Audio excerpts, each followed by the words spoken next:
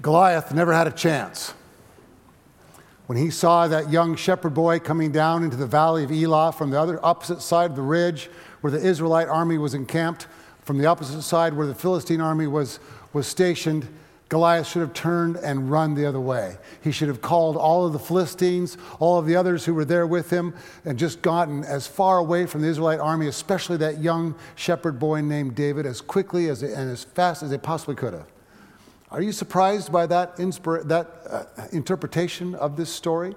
I read it in Malcolm Gladwell's book titled David and Goliath. He insists that Goliath was the underdog, that the scene of the battle was totally set up for David to be victorious. Now, yes, Goliath was tall and strong and heavily armored from head to toe. His shield was so large, he had to have a shield bearer carry it for him down into the valley and place it there. David, the young shepherd boy, looked nothing like that at all, of course. Yet he held the advantage. Speed, accuracy, quickness, youth, all were on his side. If you look at it from his perspective, he was prepared to easily and quickly defeat the giant.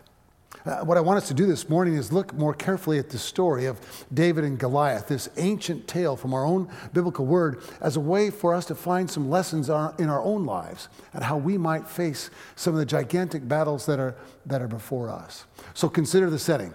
The Philistines, they are a seafaring people. They migrated over from the island of Crete. They've settled on the coast of Palestine, there right next to the Mediterranean Sea. They are trying and attempting to attack King Saul and the Israelites. All the Israelites spend most of their time up in the mountainous area of Palestine. The Philistines want to divide them, and by doing that, they will conquer them, weaken them, make them unable to fight. As I said, the two armies are faced off. They're in the valley of Elah. You can go there to this day, that very same place, and see the ridges on opposite side. On one side is the Israelite army, on the other is the Philistine army. And basically, they're at an impasse. Because if one army rushes down the side of the ridge, out into the valley, and then rushes up to attack the other one, they're just sitting ducks, basically. The opposing army just has to stand there on the other side of the ridge and just wipe them out as they come up.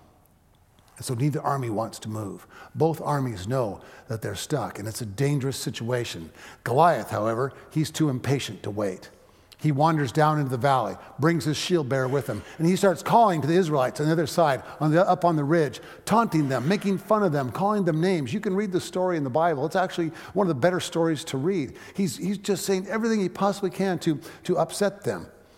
And there he is, in full battle gear, like I said, covered head to toe, looking, frankly, unbeatable.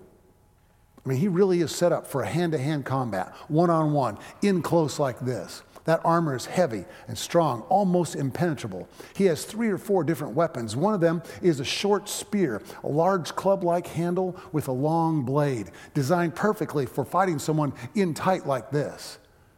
It looks to the Israelites as though there's nothing they can do, because he's flaunting himself. He's calling them out. Come on, send a champion. By the way, historians have noted that in antiquity, it was not unusual for something like this to happen. Two armies at an impasse, neither one able to gain advantage, and so then 2 champions would be chosen from each army, sent out to do battle in the midst of the battlefield, with the winner declaring the victory for his own army. That's what's happening here in this setting. Well, then in the middle of this scene, the young shepherd David arrives at the battle scene. He's been sent by his mother with bread and cheese.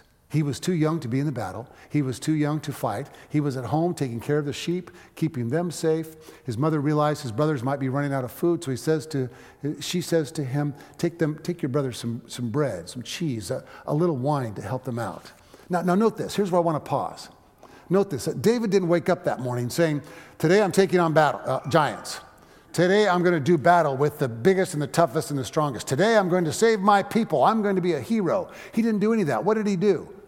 He said yes when he was given the menial task of carrying the bread and the cheese to the battle to feed his brothers. Perhaps we miss the glory and the greatness that we want or desire when we fail to do the simple menial, everyday tasks that sometimes are put in front of you. Perhaps we believe in some ways that those menial tasks are beneath us. I can tell you, preachers too often think this way too. We too often get stuck in thinking that somehow because we've got on the robes and the stoles and a degree in the wall that we've raised up to a certain level. It's always important to remember. Rob Bell, the great preacher Rob Bell, once spoke to a crowd of about 2,000 or 3,000 in a large arena. Afterwards, he was in the lobby of the arena signing books when somebody, a young man about 23, 24, came by and said, Pastor Rob, I want to do what you do.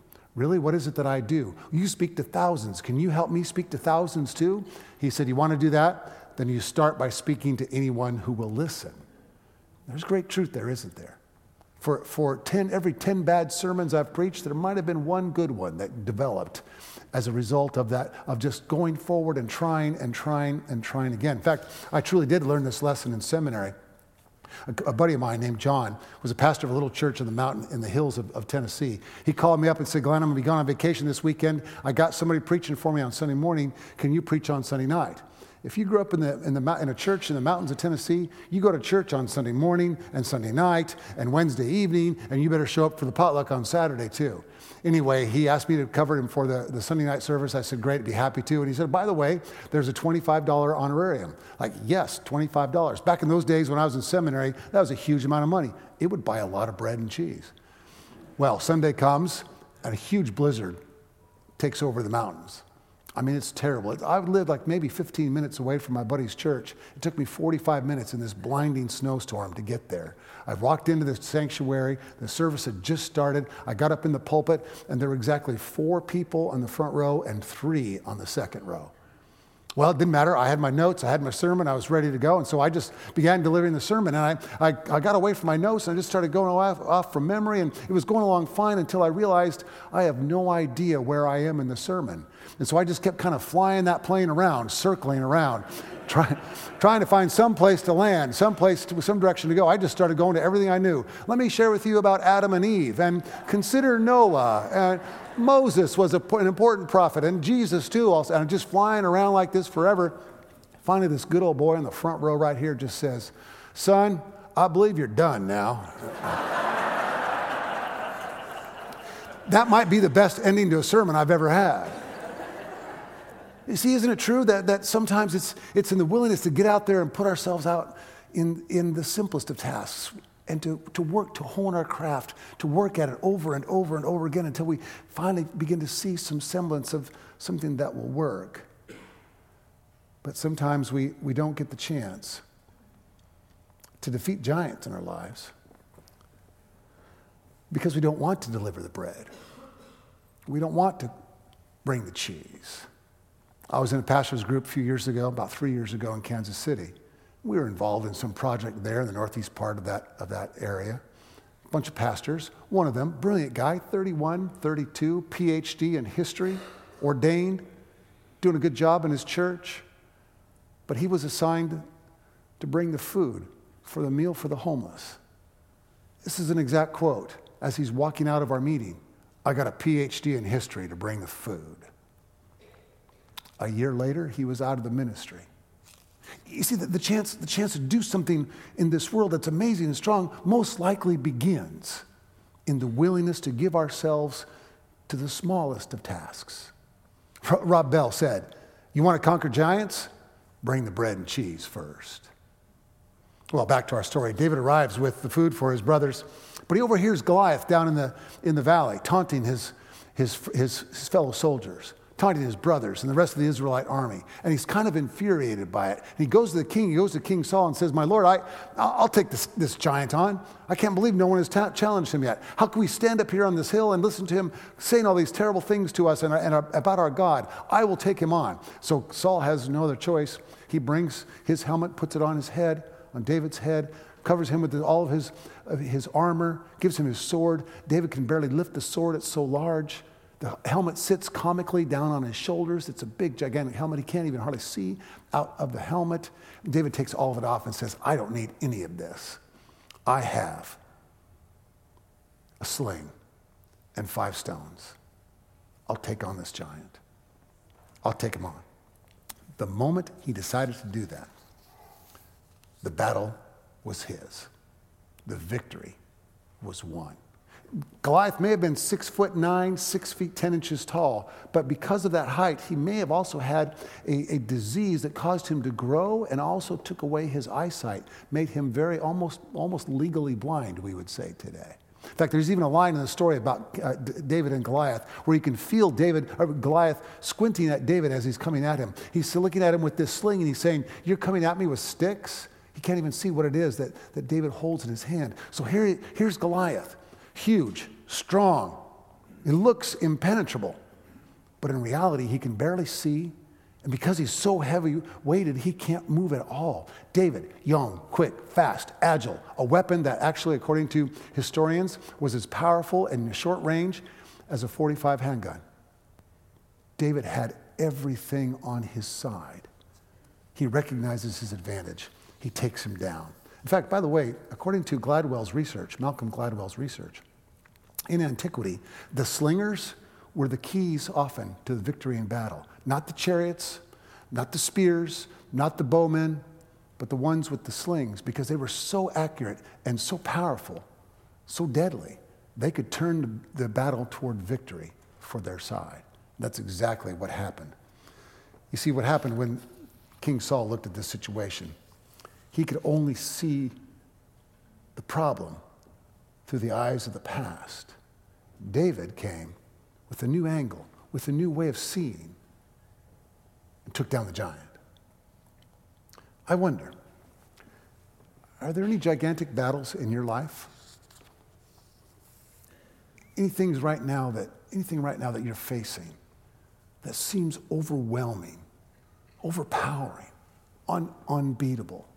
You know, I've been here about 14 months now, and I know a lot more stories in the chairs and the pews.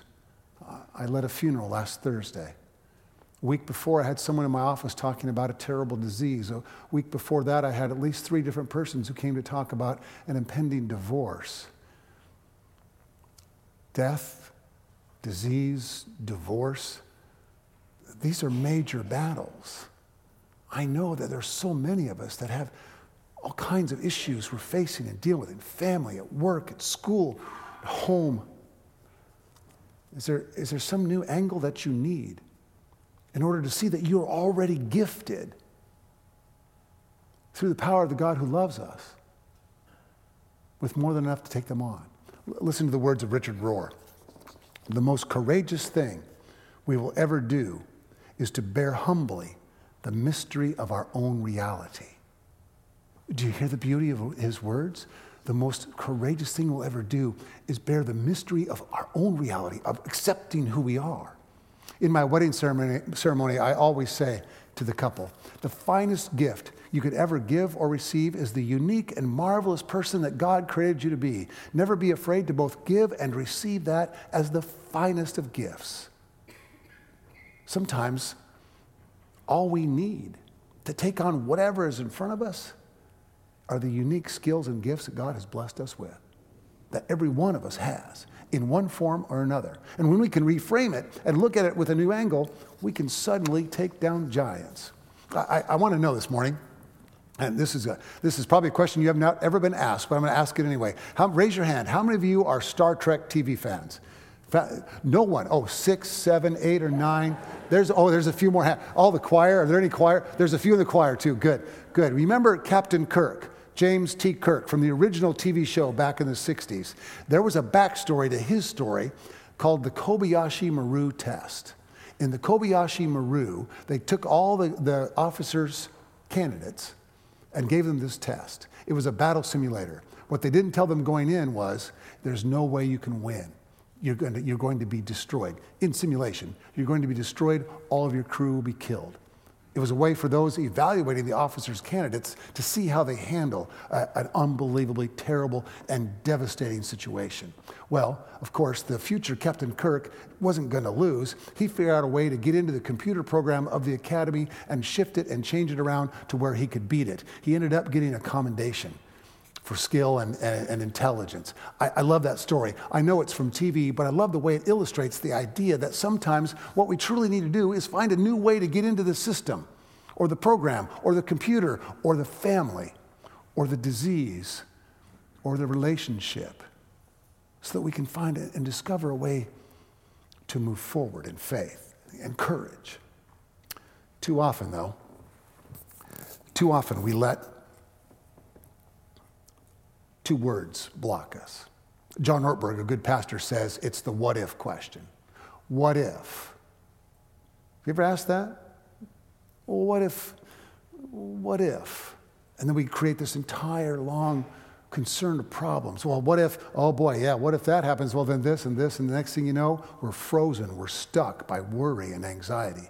My little brother, David, was a great athlete in high school. All-star basketball player, made all-state in basketball, was an all-conference player in junior college, ended up going to University of Alaska at Anchorage and playing for the Seawolves there, a Division II team, a strong team in Division II. In fact, his first year on that team at Alaska Anchorage, they played the University of Michigan in a preseason tournament. This Michigan team had 5 future NBA players. They would go on to win the national championship in that season, but my brother's Division II Alaska Anchorage team, they beat them in a preseason tournament. I thought beating Michigan would get a little bit of a cheer. Jim, it was delayed. And some applause, yes, thank you very much. My brother's going to visit us someday, and he can tell you every moment of that game if you'd like to hear about how well it went for him. But here's my brother. So he's a great athlete. He's tall. He's handsome. He's 6'7". He's handsome. He's charming. He's smart. Well, whatever. Here's what I really want you to know. He's afraid of sharks. He won't go in the ocean. He lives in Southern California, not far from the beach, and he won't go in past his ankles into the water. I said, Dave, when you drive in your car to the beach, you're 100 times more likely to die in a car wreck than to even encounter a shark in the water. He says, here's what I know, brother. I don't go in the water, and so far, I've not been attacked by a shark. By the way, he told me I could tell that story because he watches online. Whichever camera I'm on, I don't know, but he watches online every Sunday. You see, John Ortberg is the one who says that worry kills courage because we ask that question, what if? When in fact, that what if question is no big deal. What if you wreck your car? Get a new one. What if you lose your wallet? Get a new one. What if your senior minister preaches a bad sermon?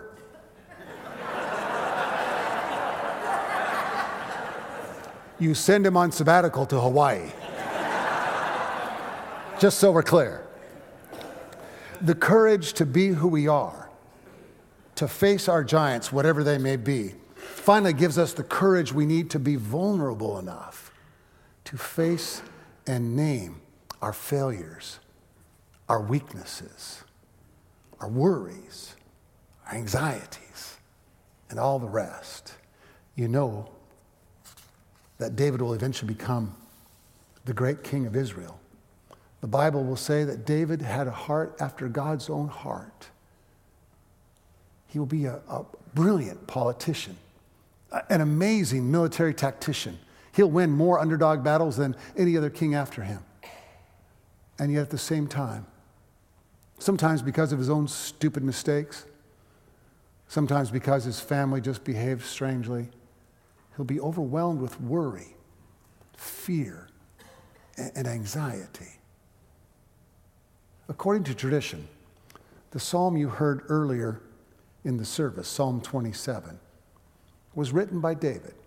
Can't prove it one way or another, but I like the fact that the tradition thinks that David wrote this. He begins with that beautiful line, the Lord is my light and my life. Whom shall I fear? The Lord is my light and my life. Whom shall I fear? It's a bumper sticker verse. It's one you should put on your mirror, have it scroll on your computer, make sure you see it every day. It's a beautiful text, but then you get later into the psalm, the 7th, 8th, 9th, 10th verses. It begins with all these powerful statements of trust, and then it's as though David himself is caught up in worry and fear and anxiety. He says, but Lord, don't abandon me. But Lord, don't leave me behind. But Lord, don't forget me. Don't abandon. Don't leave. You can just fear the worry sneaking its way into the poetry. And then it flips back again to a word of trust. I can't prove this, but I believe that what happened in David's mind was he went back to that valley of Elah, that place where he wandered out in front of both armies and with the courage of heaven, without a drop of fear in his heart, took on the day, took on the giant, and emerged victorious. That's why he can conclude by saying, wait, be strong, take courage. This poetry is so beautiful, and the way it begins in faith, wanders down into fear, and concludes again in trust. For the poet to write this way, he has to be vulnerable enough to name his fear, to confront himself. It's Brene Brown who says, vulnerability sounds like truth and feels like courage. Truth and courage aren't always comfortable, but they're never weakness. Truth and courage aren't always comfortable, but they are never weakness. Wait. Be strong.